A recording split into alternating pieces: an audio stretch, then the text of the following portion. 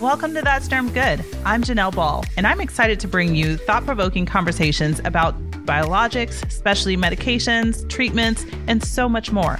I'll be chatting with some amazing guests about access, affordability, and advocacy. You're really going to enjoy this show. This episode is sponsored by BC Educators. BC Educators offers in-office training and virtual bio coordinators to create a single point of contact for everything from prior authorizations to prescription acquisition and patient follow-up. To ensure your patients have the access to the medications they need, hire the right team to simplify your dermatology office processes.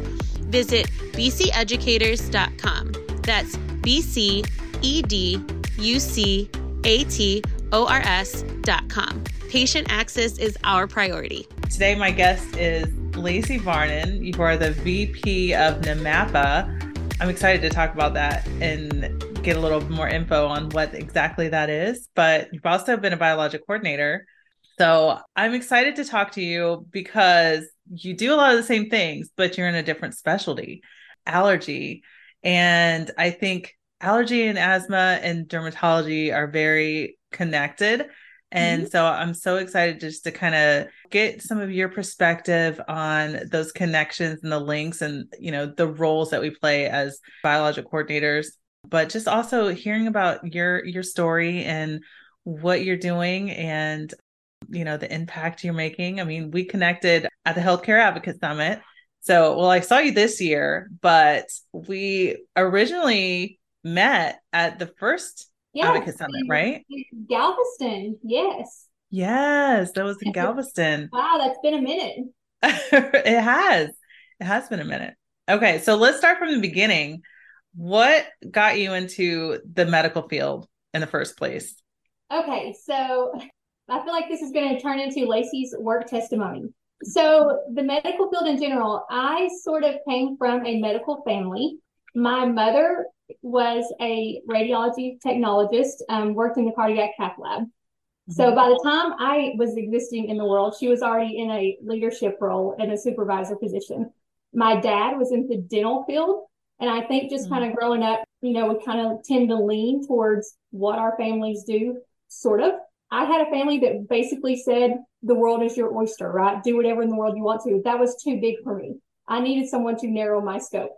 Please tell me what you want me to do for a living. I could be the princess or the astronaut. Please narrow this down for me. So in high school, really, I sort of went and started shadowing my mom as a way to get out of going to the second half of school my senior year. She was not easy on me. I'll be honest. For the first boss being your mom, I was at work at 5:30 in the morning my senior year. So it didn't make anything any easier. But so I actually just learned to kind of fall in love with healthcare and just sort of grasp it. And if I went the other way, there was just no way I was putting my fingers in someone's mouth all day. So healthcare was the avenue I stuck with.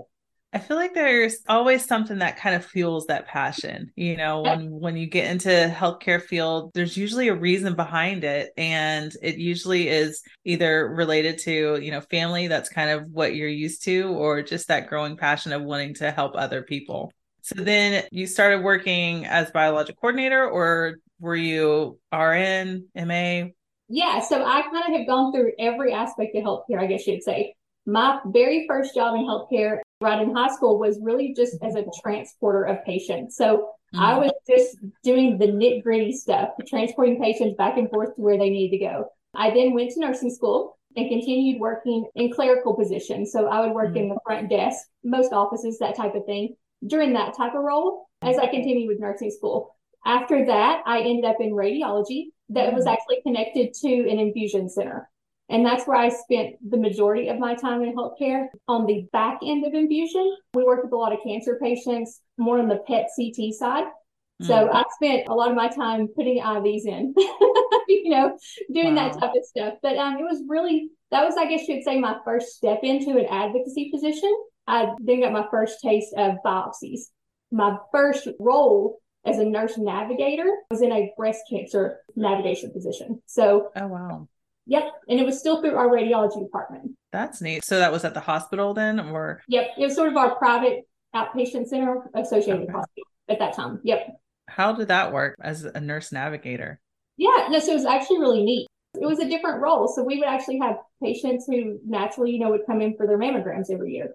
And so this would be an inner working type office. You come in for your mammogram if you needed to have an ultrasound or anything set up at that time, or a biopsy. This is when I would get called in. So we would take it from the next steps.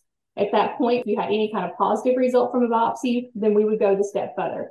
And I would basically follow the patient through their entire process. We would set them up for any kind of surgical consult or any kind of radiation chemotherapy at that point. It became a really neat process for me from a different perspective, but it was, it's not something that you naturally want to step into. You're dealing with someone who's dealing with a very traumatic experience. But I think that, again, it wasn't something I would put myself in, but I worked with a really great group of leaders who put me in that position. They sort of sought me out and said, we want you to do this. It wasn't somewhere I would have taken myself, but they said, no, it's you. I'm grateful for that because I think that opened a lot of doors and opportunities for me that maybe I wouldn't have purposely navigated towards. Mm-hmm. Yeah, I'm sure that probably prepped you for a lot of things, but they saw something in you that, obviously you've got to have a certain type of compassion and understanding and just the ability to help others and, working with patients that are dealing with something that's really serious. Definitely. It was an interesting time. I was still very young at that time in my life. So it was definitely a very good learning experience for me. The only reason I jumped over to asthma and allergy was our leadership at that time. Again, I had great respect for them. She jumped over to asthma and allergy. So a very large group of us followed her. So that's how we became in the asthma and allergy space. Okay. So what was your first role then in asthma and allergy? When I very first got to asthma and allergy, I worked the front desk. Yep. Again, worked at a terrific office. I mean, I can't say enough about the people. I've just been incredibly blessed to have great leaders in my life, in my career.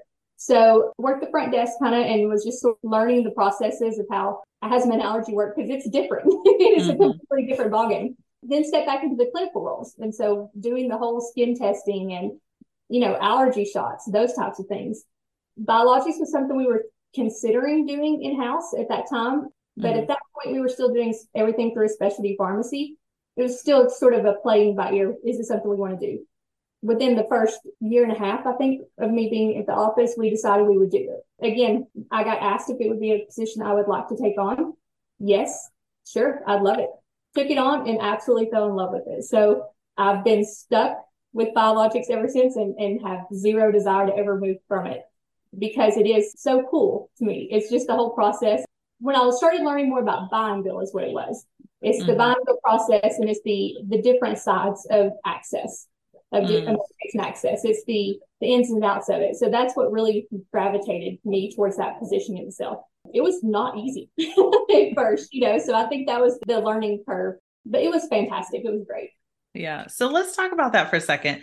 With buy and bill, I think allergy and asthma does a lot more than dermatology would. I mean, I think there's two that I'm thinking of right now, Illumia and then Spivigo you can do buy and bill with. But those are the only two that I know of that we can do buy and bill. I think Stelara you could before, but I don't think people really do Stelara as much anymore. But when you were learning that process, let's talk about what exactly the buy and bill process looked like. And how that learning curve, what that learning curve was like, because whenever I hear buy and bill, I'm like, seems like a lot of work. You're exactly right. It's one thing you don't want to mess up. I'll go back in time for just a minute. When we were learning that process, it was terrifying because it is truly something you don't want to mess up. And I come from a smaller town. We're such a close-knit group around here. I put a lot of pressure on myself. Me and my partner at the time, her name is Stephanie. We put a lot of pressure on ourselves to get it right. We did not want to fail at this. It was something that we needed to understand. I'm one of these people that I don't have to necessarily agree with you, but I need to understand where it's coming from. So I will ask 1,000 questions. As long as I get it or know where we're coming from, I'm cool. I just need to see the pathway. So we did a lot of studying. It was a lot of Google searches. It was a lot of staying up at night and showing me what can we do. When we very first started this process, we started out working with an outside group, a third-party company. And honestly, that was very beneficial for us. It was great for us because we learned a little bit more. We had some bumps along the way because we didn't know anything. We were picking apart everything. I know we drove people crazy. To this day, we say, we're so sorry you ever had to deal with us in the beginning, because we know we had to drive people absolutely insane. But we asked anything that came up, we're like, but tell me why you did that. Explain to me what that reasoning was, because we needed to understand what that process was for our own benefit. So buying and billing would be what? Buying it from the pharmacy and then later billing the insurance company. Yes. So with buy and bill, you purchase the drug from the distributor and then you bill for it after the injection. So when we look at specialty pharmacy, that type of thing, basically we acquire the drug from a pharmacy. The pharmacy bills the patient at the time of the delivery or the time of the shipment of the drug. And then we administer the product in the office, or they administer the product at home if it's a self-administered drug. So this was our way, sort of, you kind of do it on the flip side when it comes to the billing technique. We would purchase the drug, bill for it after we actually administer the product. So that buy and bill drug does not belong to any particular patient. That's one of the very particular things about buy and bill. You could move that drug around if you needed to. So if a patient decided not to start therapy, it didn't belong to just them. You didn't lose anything. You could move it around. It kind of, I don't want to say eliminates your risk at all. There's still a lot of risk involved with it. But that's the game of it. That's the puzzle, is to be able to move things around and be able to shift your products. Yeah. So if you're buying it, what are the liabilities with that? Yes, let's do it. So I like to tell everyone, when it comes to buy and bill, you take on a lot of responsibility. The number one responsibility I want offices, I want everybody to understand, is you take on the responsibility of understanding your coverage. So you need to learn how to do a benefits investigation fully and understand what any of that means. So you need to check and make sure that you even are capable of buying and billing a product under that particular plan. Not every payer will allow us to buy and bill. Some people don't have medical coverage for a buy and bill drug or for that particular J code. Some people require us or mandate us to use a specialty pharmacy. So there's lots of ins and outs of buy and bill. So to eliminate or to decrease your risk, you need to understand certain processes in place first. So buy and bill is literally a series of checklists. You basically get your list and start checking them off. Did I do my benefits investigation? Have I evaluated my fee schedule? In other words, once I've learned, can I buy and bill this? Perfect. Have I now looked at my fee schedule and realized I'm not going to end up losing money for the office if we do move forward with this? Okay, perfect. Is my patient eligible for copay assistance if they have any kind of responsibility out of pocket? Okay, are they enrolled? These are all responsibilities that you take on as the office now. There's no one doing that for you. This is all on you. So you need to make sure that you have those things in place. One of the great things about it, which I always hate to tell people, is it gives you the control. I've learned that I might be a control freak because I like having that control. When it comes to the insurance side of it, yes, you do bill the insurance. You're also responsible for that prior authorization too. We know that with specialty pharmacy as well. You're going to be responsible for that side of it. But, when the insurance claim, you're going to be responsible for filing that for the J code and the administration. When it came to specialty pharmacy, we were used to just filing the admin code. So we were not really used to doing anything with the drug itself. The difference is that now we're actually billing the drug code. So you need to know how many units you need to bill. You need to know the proper, your modifiers. You need to know all this information that's associated with each drug. And where do you learn all of that? Yeah. So your bill reimbursement managers will become your best friends. They truly will. There are billing guides associated with each drug, and it will be very beneficial. On top of that, I always say have a great financial partner in crime. I think Medicare guidelines is like one of my top favorite things that's saved in my Google search history. But, it's just always constantly staying on top of what's new and what exists out there in the world. I always say networking, connections, be someone who knows enough people that are willing to share. Hey, by the way, did you know this changed? That wants to share that information with you as well, just in case you did happen to miss it. Because things do change quite often. So it is just something that you have to be on top of. I know it sounds like there's a whole lot involved in it, and there is. I actually prefer it. I know it sounds super stressful sometimes, and it can be, but it's also like a puzzle. It gives us more of that inner office control that, if you have an issue with your bill, with buy and bill, I can assist with that more. I can't really help you with a specialty pharmacy plan. I can't do too much with that. So I can assist you more or let you know why there's any kind of balance when it comes from our own office. So you would say for you, buying and billing is a lot easier process than a medication that's an injectable that just goes through the pharmacy benefits. Yes, I would say that, but it's going to be how you determine easy. I define it in time restrictions a lot of times. Once we got to a way of doing these things, buy and bill became an easier process for us. I can tend to do more buy and bill patients as opposed to my specialty pharmacy patients. That's because of the time restriction. I'm at someone else's mercy when it comes to specialty pharmacy. I have to call and set up deliveries. I have to wait until, someone else has processed the prior authorization information online, that type of thing. Whenever I can tend to, on the medical side, I like to do everything as much as I can through portals to have digital tracking information. So I can follow a lot of my information and load it myself and start that patient. I can have everything kind of on my own time frame.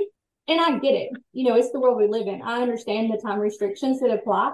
So it's not anything like that. But, we need certain enrollment forms for specialty medication. I understand. But buy and bill already have my patient in my EMR system. I don't have to enroll in anything there. So, there's certain things that are just a benefit, for having us that cuts down a lot of the time restrictions. That makes sense.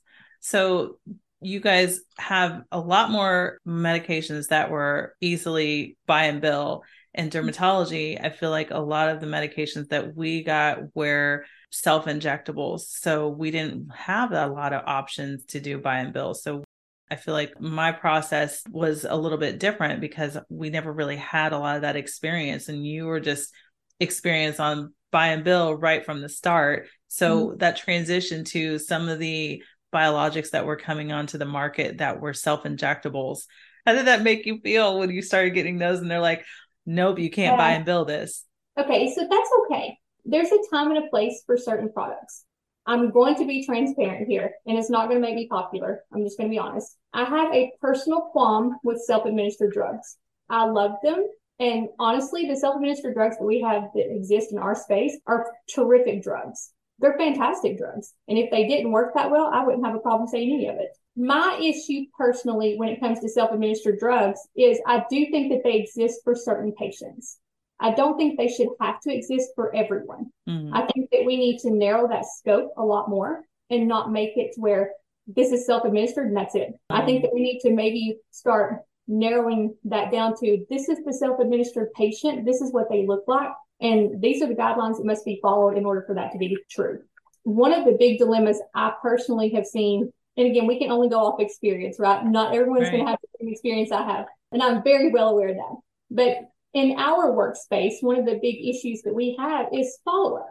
So when we have self-administered patients, we tend to lose them. They don't come back in for office visits because they're doing well on their biologic. Why do they need to follow up? So when it comes time for that prior authorization to be renewed, I don't have clinical data that shows any kind of benefit.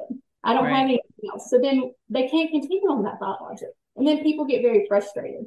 And then there's another delay in care. And then we have a lot of stuff, and it gets very frustrating for everyone involved. From the coordinator's standpoint, we're like, well, if you could just do this and this, or if we could just have you come in the office every time, we know how we can track all this stuff better. But it's just that I do 100%. I think, hey, you have the college student. We don't want you to stop taking your drug just because you're going away to college. No, you would 100% be a great self-administered candidate. Have someone who lives far away from the office that we don't want you to drive an hour and a half to come in just to get your shot. There's time and reason for everything. You live 2 doors down from the office. That's kind of silly. I think you need to still be able to come in. But again, it's not necessarily a financial thing for me. It's more the adherence. We need to be able to track that better. One of the things I personally am super pumped about, though, is the addition that we're starting to see of remote monitoring systems. So there is now ways that we are starting to be able to track these a little bit better. So this is something I think is going to be a game changer for our self-administered patients, which is going to help us.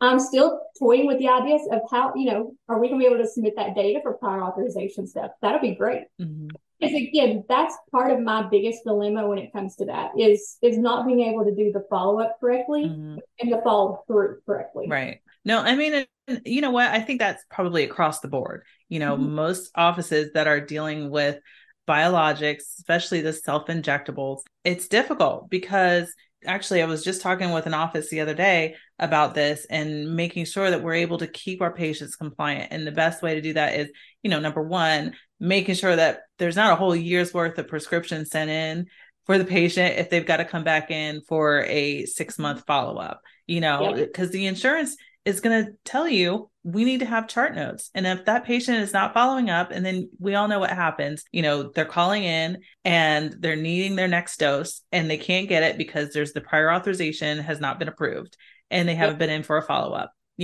They get frustrated, or an office might think, oh, it's an insurance issue. But no, really it's the quality issue. We want to make sure that patients are remaining compliant, that they're following up on their injection experience and efficacy too. You can see, a patient comes in and says, oh yeah, I've been doing my injections the right, but I'm flaring. And come to find out, oh, I missed an injection that week, or I took it a week later. And, you see all of these things and you can't monitor that. You can't, so there definitely is the right patient and the wrong patient for especially medication. But if that's the case, do you ever see like just having the patients come back in to the office to do that injection?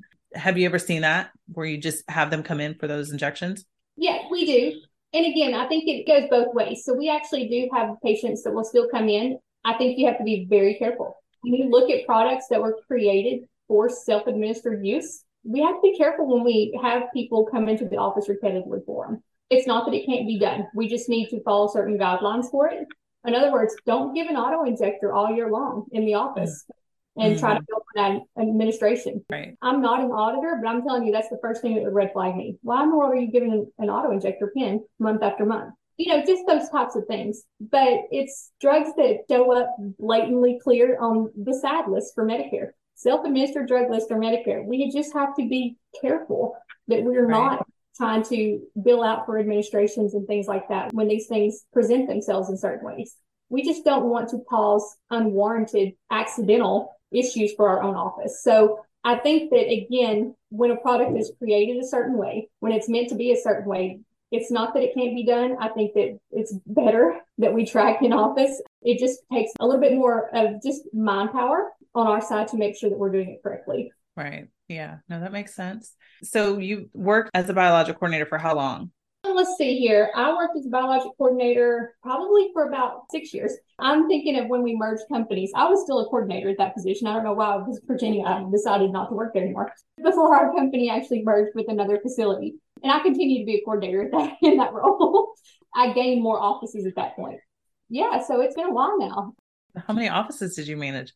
At that point, I went to a regional schedule. So I had Tennessee, Arkansas, South Kentucky, and part of Missouri. Oh, wow. So I had like a regional area. Yeah, so it was multiple offices. I think that's when things started getting fun for me. I started branching out a little bit more and realizing how big the scope could get. Mm-hmm. And I don't know, it became more of learning the business side of things too then. I really started getting more involved in contracting and wanting to kind of get a better grasp on that and that kind of stuff. So that was a little bit more outside of the coordinator role in itself. But what I loved about doing that position was learning the multiple payers. So state by state, I don't even want to say I love that. That was a love-hate relationship, right? But yeah, it's like when you first start realizing that things are not always going to be as easy as what you think they are, and realizing how good you had it. Because, and I'll tell everybody in the world, the state of Tennessee is the place to go for buy and bill because it's fantastic. But in general, payers change by state to state so much, and I think it's one of the things I had just been sheltered to. I didn't have to deal too much with it. I did deal a little bit with it, but not too much. So it was a great learning experience for me personally to be able to see how the different payer scope was looking, and that you did have to change the way you process things based off how other people needed it done. So you're working on streamlining processes within all of those offices then? Mm-hmm. Yep. So again, at that point, what we would do is we would have our providers would basically write for an order, and it would come to their own assigned coordinator, which would be basically the coordinator for your region or for your area. So I would get, multiple doctors who would have their prescriptions sent to me. So I would take over the acquisitions for all of those. And it would just be learning, okay, can I do any of these through provider portals? Do I have to submit them by paper? Do you have to literally call every time to do any kind of authorization this way? My big thing was benefits investigations for these. So again, that's when I started developing templates for benefits investigation, because it was no longer just a good Post-it note you could have on your desktop. It was, okay, no, I need to be able to track these. So where's my patient? What's my information? And how can I fill it all in? which has become very beneficial and is something I still use to this day. So just having good template information and stuff like that you can fill in while you're on the phone with these people. So, and it becomes a part of the patient chart. So that way you have all that information at hand.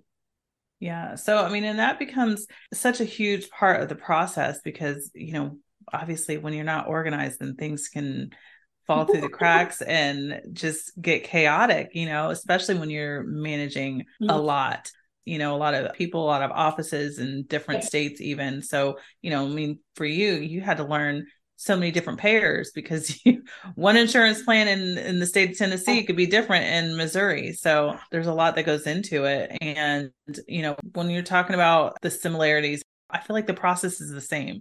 You can be in allergy, you can be in dermatology, but you still have to have that training and the organizational tools and implementing processes in the offices so that you can make sure you're able to get that access for patients. And, I'm huge on the education, not only for patients, but in the office staff, and making sure that they understand how to document properly and how to make sure that they've got those chart notes. You ever run into any issues like that? Oh my God. I wouldn't know what you're talking about. Yes. Oh my goodness. No, and I think you make a great point. This is huge, right? And I think that another one of the biggest things that we run across is just like what you said, being able to implement something like that. Also, not being afraid to say, hey, that didn't work. Right. You got to change it, because things do change so often that it's very imperative to be able to say, look, we tried it and we gave it everything we had, but something's still not clicking here. Where I'm at now is at a national level, something that works in half of my offices may not work in 5 or 6 more. I always say you got to meet people where they are. You got to kind of get to this level of, we got to go back to the certain education level too. Just because we kind of live in a biologic space, not everybody does. I always say I get the luxury of only living in biologic world. I still am very aware of asthma and allergy space is a lot bigger than biologics, but I don't have to live in the whole world anymore.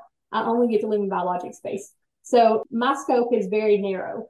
I understand that people in the offices have so much other stuff that they need to do as well. I remember being there. I just don't have to currently live there. So I'm empathetic to it. So I try to work well with their current processes and how we can implement what needs to be done still. My big thing is working with providers a lot. So when you talked about documentation, this is a big one for me. That's huge. A lot of times it's as simple as, hey, by the way, did you know, I know you get frustrated when we can't get things approved quickly and get your patients on medicine. Did you know if you started adding in maybe these lab values here, or if you start maybe adding this worksheet in this when they come in for these injections, it would really cut down on the time that we spend going backwards to call to get this information later. So it's a processes technique, 100%. It's definitely just changing the way that some things are done to better work for everyone. Right. Yeah. I mean, now, insurance companies, they want to know all the information. It's before, I remember doing prior authorizations and just sending in prior authorization and they took our word for it. Now it's not like that. So, there's more information that's required, and we have to have that documentation and showing improvement on medications too. That's huge. I mean, that's the last thing that I want, is to have a patient that's approved on a therapy and doing well. They come back in a year later and the insurance is like, no, we don't see any improvement in these notes, so we're not going to approve anything. Yeah. So one of the things I like to tell providers and nurses, honestly, too, especially if they work really closely with provider, is everything in biologics just has to make sense, right? It doesn't have to be overly hard. It just has to make sense. So think of anyone in the world being able to look at anything you do and asking those exact questions. Look, we understand that you know your patient, you've seen them for the last 15 years, but do I know them? And can I tell by them being on this medicine if it's doing them any good based off what you're documenting? If I can't, then the answer is always going to be no. So you just have to be sure to write them a story in your documents. Yes. Every time that you want to make it crystal clear that, look, I want to continue on this drug because this patient has seen benefit, as seen by this, this, and this. I'm also a big fan of stock notes, honestly. And EMR systems, when I can create them, I'm a big fan of stock notes. I want you just to hit this note that says, this is why they had benefited from this drug. I don't even necessarily need you to put your own words in there anymore. I just need you to put this down there and select one. Select 2 or 3 if you need to. But I need you to help us move forward with this, because we're not helping anybody if we're not truly documenting what's actually happening with these patients. And that's just from every standpoint. I'm amazed by a physician's brain anyway. I think that they're super wonderful. I can't remember my own name half the time. So let alone what is happening in someone else's life. And they're truly amazing that they do remember what's going on in these patients' lives. But, I think that even from a best practice scenario, that's something that we need to get accustomed to, is truly documenting well that any of us, especially my biggest dream would have to have an auditor come in and look at all my charts and say, I have no problem with you because every one of these is absolutely perfect, because the documentation would be so well. That would be, I think that's everybody who works in healthcare. Oh, that's coordinator's dream. Anybody that ever has to do a prior authorization, I think that is like the dream. To have perfect notes. Well, it cuts out on delay. When you think about the majority of issues with the time that it takes to get the patient medication, whether you're submitting it yourself, going direct to payer, or if you're using a specialty pharmacy, the back and forth between the faxes going to the insurance company and the insurance coming back saying, we need more information, or, this is missing out of the notes, or, whatever else the case may be. There's a lot of back and forth. And number one, if a lot of offices don't have one person that's focused on handling the prior authorizations, then stuff comes in and it just sits. There's a fax that comes over, and who's handling it? Oh, I've gone into some offices where it was multiple different MAs that were just taking turns of doing the prior authorizations. And you wonder, what is the time to fill? How long is it taking your patients to get their medication? Because you don't have one person focused on actually getting the access to the medications. And there's a lot that goes into it. It's not just, oh yeah, just check with the insurance and see if it's going to get approved. It doesn't work that way. Yeah, a lot of those delays just have a lot of the back and forth with the specialty pharmacy. And it's a thing too, when you're using a third party that's helping with the prior authorizations, they're essentially looking at those notes to try to check off the boxes for the prior authorization form. And I think this is where we're seeing a lot of these insurance plans that are not even accepting this anymore. They're like, no, we want to hear from the actual provider. We don't trust you, what you're saying. But a lot of times, if you can't paint that picture, like you were saying, creating that picture, telling the story of the patient in those notes so that anybody looking at it, especially an insurance company, can say, oh, this makes sense. This is why they need to be on this medication versus what we're saying they need to have step therapy on. Yeah. So I'll tell you, one of the biggest tricks I learned a long time ago that works out well for me is creating that relationship with your provider. So I'm a visual person. I like to see the information myself. I don't always have to, but I like to. So one of the things I started doing was, when I had a provider that I was notorious for just documenting a certain way, I would print out the medical necessity type thing, or I guess you'd say like maybe a payer policy, medical criteria. It shows me exactly what I needed to get that approved. Then I would send it to them and say, I'm showing you this for a reason. I want you to see what you need to document in this upcoming office visit for this approval to go through. It became a habit. So then they would start documenting differently, because they're like, okay, now I'm understanding you're not just saying something to me that didn't mean anything. Because like you said, a lot of times people still just assume you can almost go back several years ago and just submit that piece of paper and everything's fine. Because if they don't live in that world and they don't have to go through that day to day of, kind of dealing with the same questions repetitively and having to fight the fight that maybe they don't always see. Yes, they do get some of the peer-to-peers, they get appeals, but a lot of times we're still finding those appeals for them, and stuff like that maybe they're not aware of. So, we don't want to hinder workflow. We don't want to do any of that stuff, but I'm very proactive. Anything and everything we can do on the front side, I'll work 10 times harder on the front side to never have to chase it on the back. So I think that's part of the big deal, is to try to change how we do everything on the front side, start documenting better, start making sure we have everything in place so that we don't have to do so much on the back end. That's when you start to get a really smooth workflow. And that's when things are so much fun. That's when people get to really start falling in love with the process, because you're like, whoa, this stuff can really go well. That's so true. I love that you said that, because, that's where that passion for helping others when you know that you're doing what you can to get the patient on the therapy and you're seeing the results because they're able to get on therapy quickly. They're able to get better and they're coming back in for the follow-up and they're excited and they're motivated. And that makes such a huge difference. And when you have things that fall into place, that makes it so much easier versus being frustrated because, oh, I got another denial, or, or even some of the providers will stop writing medication because they just think that there's no access. And, I have one of my providers called me up and asked me one day, what drug is the easiest to get? Like, why would you ask me that? Like, whichever one you think is best for the patient. It's not about which one is the easiest to get because I can get any of them. Yeah, but that's truly where it's turned to is what can I get? You're exactly right. A good coordinator, someone who's efficient in their role, should say, you tell me what you want. Right. And I'll get it for you however we need to get it.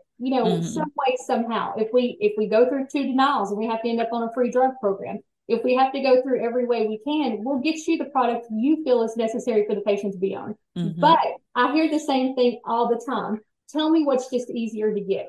Providers are now going, okay, just tell me what I need to write. No, I want you to still go backwards and write what you want, and we'll get it there. I really hate that we've made that shift. Right. It's just the access world. Like, people just feel it is too hard. And hopefully we're seeing more changes. But again, I think this comes from those people not in those designated roles to do this type of position and maybe didn't know how to at the time. And things do change and you have to keep up with it. So it's an ever evolving cycle. We're never going to not be bored. Right. Oh, I know. Especially with, with so many changes with insurance. And like you said, the criteria changes so often. And it's like we have to stay on top of things to know, okay, now there's going to be changes this year. These are the things that we need to have. And that's a yearly thing. So, I mean, sometimes even more than twice a year, it's always changing. So it's important to know, okay, just be prepared that there's probably going to be insurance changes and there's going to be updates and there's always going to be new requirements, especially when there's new biologics that are coming out that are on the market. There's probably going to be some other requirement that they're requesting, or, we're seeing a lot in derm, a lot of stuff for alopecia. And so now we're starting to learn some of the criteria that's needed, some of the scoring tools and things like that. So, it's a whole nother learning curve. And, there's no more of just sending in saying patient really needs this medication. No, we need to know why. We need to have things that back it up, and we have to have all of that documented. And, and I've heard this a lot more recently, but if it's not documented, it didn't happen. And that's the truth. Yep. Very true. So you are moving on as the biologic program manager? So I am now the biologic program manager. Okay. So what does that role entail? So I now get the wonderful position of getting to be the cheerleader for a whole wonderful group of just the most fantastic biologic coordinators and a benefits team and some specialty medication access group. So I get to step into a different role, just like a leadership role. I do tend to step behind the plate still, submit my PAs every now and then to keep myself handy. But I don't tend to have to be on the phone with insurance companies as much as I was before. I'm now in more of the backhanded business side of the role with more of the contracting, negotiations, that type of thing. I still try to stay on top of all payer policy issues, that type of thing. My big thing is to try to be one of the people so that the coordinator didn't have to be everything. I will try to stay as much on anything I can help provide them with that information instead of them having to be the person that searches for everything. So we can do it all as like a team effort instead of just a bombarded trying to do it all myself, because it can be so much to do. So we try to approach it all as a group. Yeah. So how many offices are you in charge of? Woo, we're national, and I think that we are now right at 133 locations. Wow. Yeah, it's fantastic. That's exciting. It's a lot of work, but that is really exciting. And being able to just impart your wisdom and your passion to your team, I'm sure that they're really excited just knowing you and your bubbly self. And I can just imagine those meetings and the excitement with those meetings. I pray for them on a weekly basis. Oh, well, I'm sure you need to. No, they are truly a fantastic group. They're so versatile and they just know so much. I feel very blessed to be able to be a part of this group because we all know how hard it is to learn this stuff and to find a small group of people that are capable of doing this type of thing well. I'm very lucky to have a larger group. We have 15 members of our team right now. So to have a large members who understand the process, even if we understand that we need to know more, but they're also willing to do it because we're that unique people. You know, we're that group of people that vacations stress us out. And you don't find that many that are very similar. And I love the fact that we're all over the nation. So my whole team is remote. So not everybody lives in the same state. They don't all live in the same town. They're all over the place. So we get different personalities and different, takes on stuff. So it's sort of a neat dynamic. And it's really cool to have this different approach to biologics. That's kind of similar to my company. We're a smaller team, but yeah, we're all over. And so it is nice to be able to have that flexibility to be working remotely, but you have access to do a lot more. I feel like because you're more focused, and it could be a bad thing because you could be working up all night. All night. Listen, and it's really funny. I actually had someone ask me this question not long ago. They said, well, why would you want to have all your biologic team remote? Don't you think they need to be in the office? And I so quickly responded no that I shocked myself. And the thing is that being in the office hindered us from a biologic coordinator standpoint. I can 100% remember being asked to do 1,000 different things throughout my workday. And I said, not that I want anyone to ever feel isolated or anything like that, but there comes a point to where you need to be so focused on this. We can get so much more done in a remote setting, and you have to be super disciplined. But most coordinators, especially the really great ones, are super disciplined. So they're going to do well in that type of position. And again, they get the flexibility if they need to go pick up their children from school or something. We're not hindering that flow. That's one less stressor they have.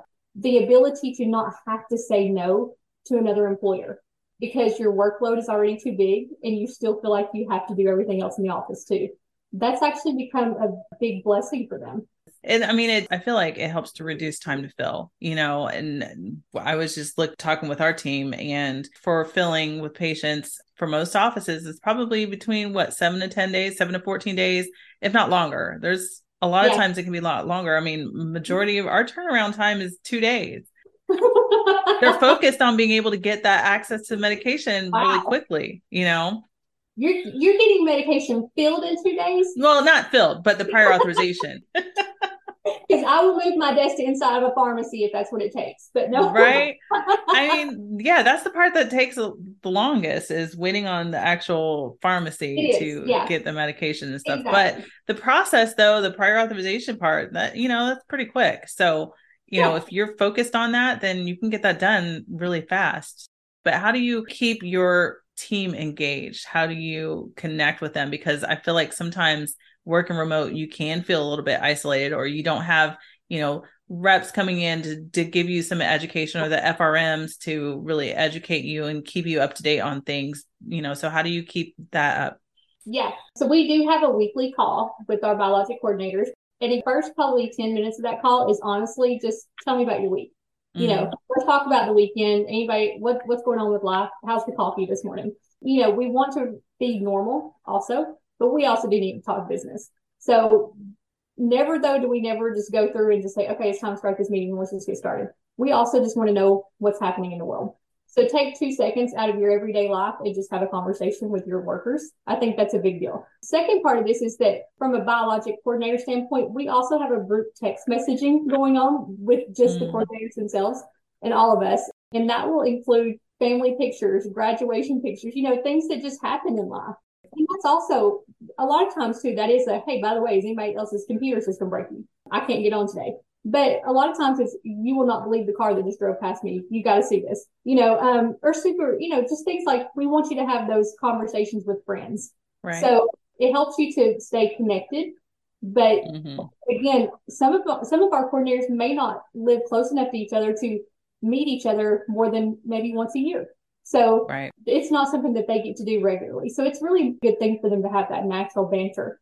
When it comes to education side, I really feel like we have a great relationship with our key account managers, FRMs, that type of thing. We tend to set up regular calls with them on just like an internal meeting type thing to where coordinators can talk to them. They can talk to coordinators if there's any changes coming about, anything like that. So it's almost like an education lunch and learn type situation. Mm-hmm. On the flip side, the coordinators are given all their contact information as well. And they kind of go into it with that one-on-one relationship that someone who's already worked with someone for years has kind of had. So we're like, by the way, call, text, email. If you have any questions regarding this, we want you to reach out to them. So it's almost encouraged to do so. We don't want them to sit and not know what's going on because you're hoping that next week's call will roll around and you can answer a question. We want you just to go ahead and do it. So yeah, I think that we really kind of maybe just approach it slightly different. We don't have thousands of FRMs. We sort of do it as a account based. So more of a one company base. That makes sense. Makes it a little bit easier. It would be very hard for us. Yeah. I think that again, we have like maybe our key account people and they filter information internally to their entire departments. Okay. So you are the vice president of NMAPA, which is the National Association of Medication Access and Patient Advocacy. I love that. What does that role entail and how did you get involved with this? Yes, so this goes back several years. We can go back to Galveston if we want to. So very first would hear of Elizabeth Johnson's name, I feel like throughout my entire biologic career. We ran in similar circles. We had the same reps and FRM type people, speaking of FRMs, and we would constantly, I think, just hear of each other's name through the asthma and allergy space. And so I met her for the first time in Galveston. So that was became part of a big met you, never letting you go type thing. She definitely became one of my go-to resources for, listen, I'm seeing this, are you seeing this? Because we needed more of a connection in asthma and allergy. I think all of us have kind of lived by a phone a friend. And when we were starting programs or we tried to figure out stuff, when you didn't have a direct go-to person, we just kind of phoned a friend. And we were like, do you have any information? So when I finally had someone in asthma and allergy, it was like, thank goodness. Okay, let's talk this out. So she definitely became like a really great contact for me. On top of that, she's become just like a tremendous friend. I call her the GOAT. I think she's just like, she's one of the greatest that has ever existed when it comes to access. Honestly, the Healthcare Advocate Summit was one of the first things that attracted me with NMAPA. Even though they're separate organizations, NMAPA was a sponsor of it. And so I kind of got involved more of looking at the resources and things like that they offered.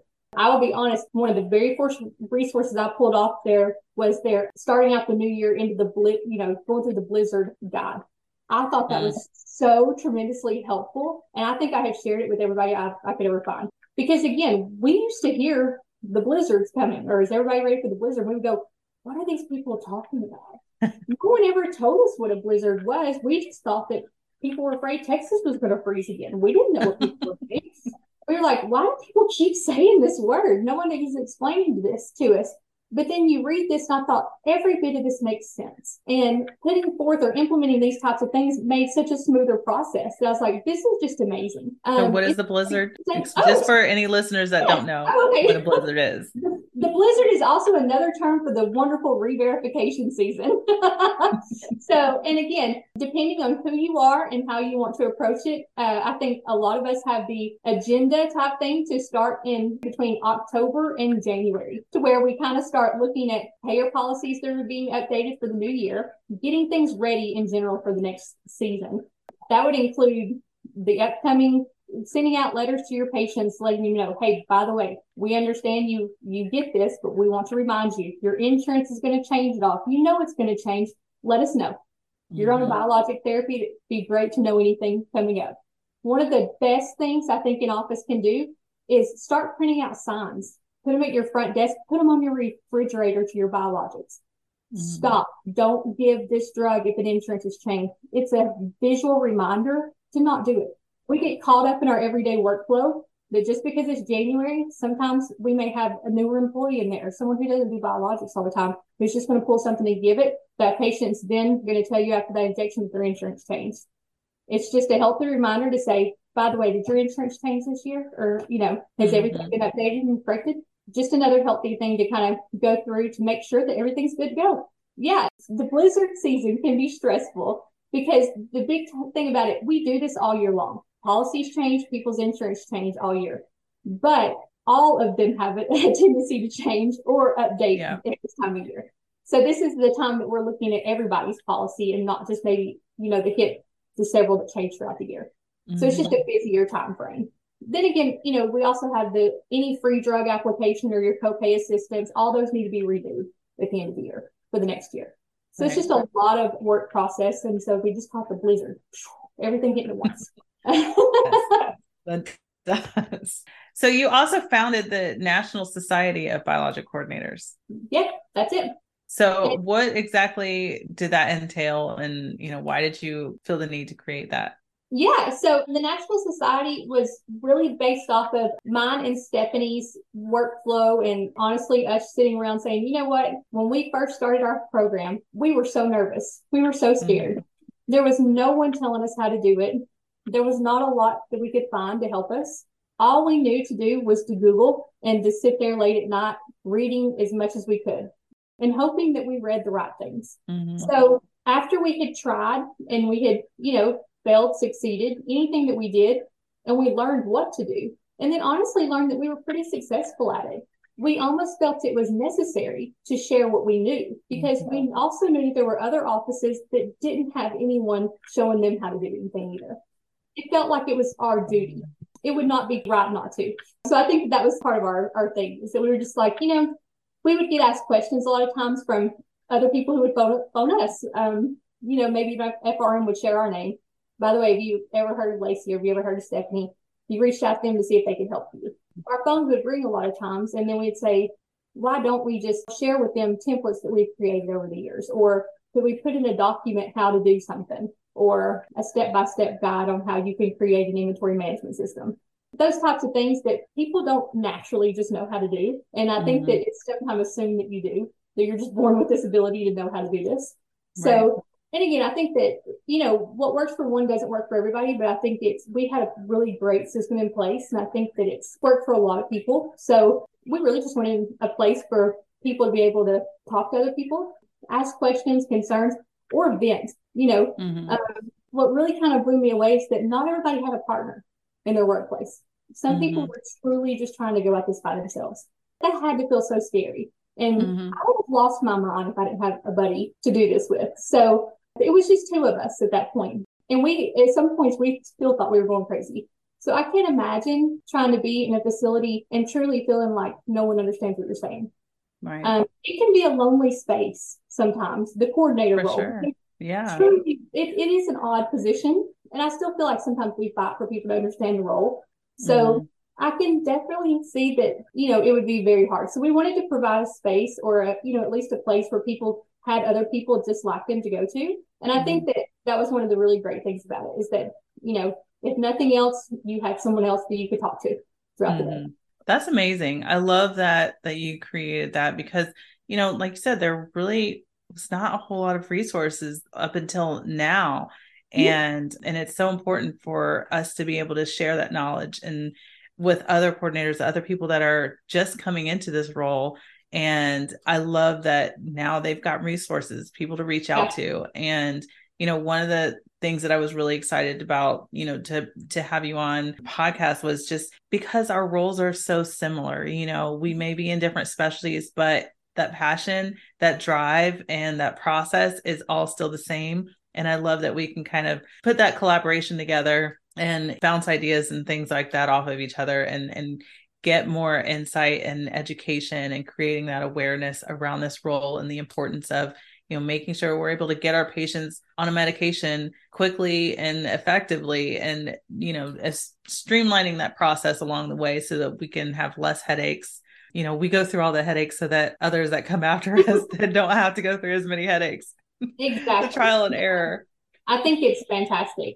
And that's one of the great things with NMAPA in general. So the National Society, we merged with NMAPA. So we're all sort of one organization now, which is fantastic. I love it. Because our goals were very aligned and everything was still very similar. So that's one of the things that we wanted to do in general. We're all very geared towards that worker. We all know that worker is so important on getting that patient on therapy. We want to make sure that the worker themselves has everything they need to be the absolute best at their role so that they can help more patients out there. That's how we all succeed. So yes, we're super excited to do. We always love you, Janelle. Anything we can ever do to help you because you've helped us so much. And honestly, you're one of our best go-to for any kind of dermatology, anything. So you are definitely our derm connection. Yes, yes. Well, so what is the website for NAMAPA? It is namapa.org, NAMAPA. Okay. So anybody that's listening that's in allergy, asthma, or dermatology, check out namapa.org. And I really appreciate your time and thank you for joining me. No, I'm sure we will connect and see each other again. Yes, of course. Can't wait. Bye. Bye. Thanks for spending a few minutes with me and listening to That's Derm Good. You can expect new episodes of That's Derm Good every other week. The podcast is available on your favorite app, including where you're listening right now. Subscribe to the podcast so you never miss a new episode. Bye.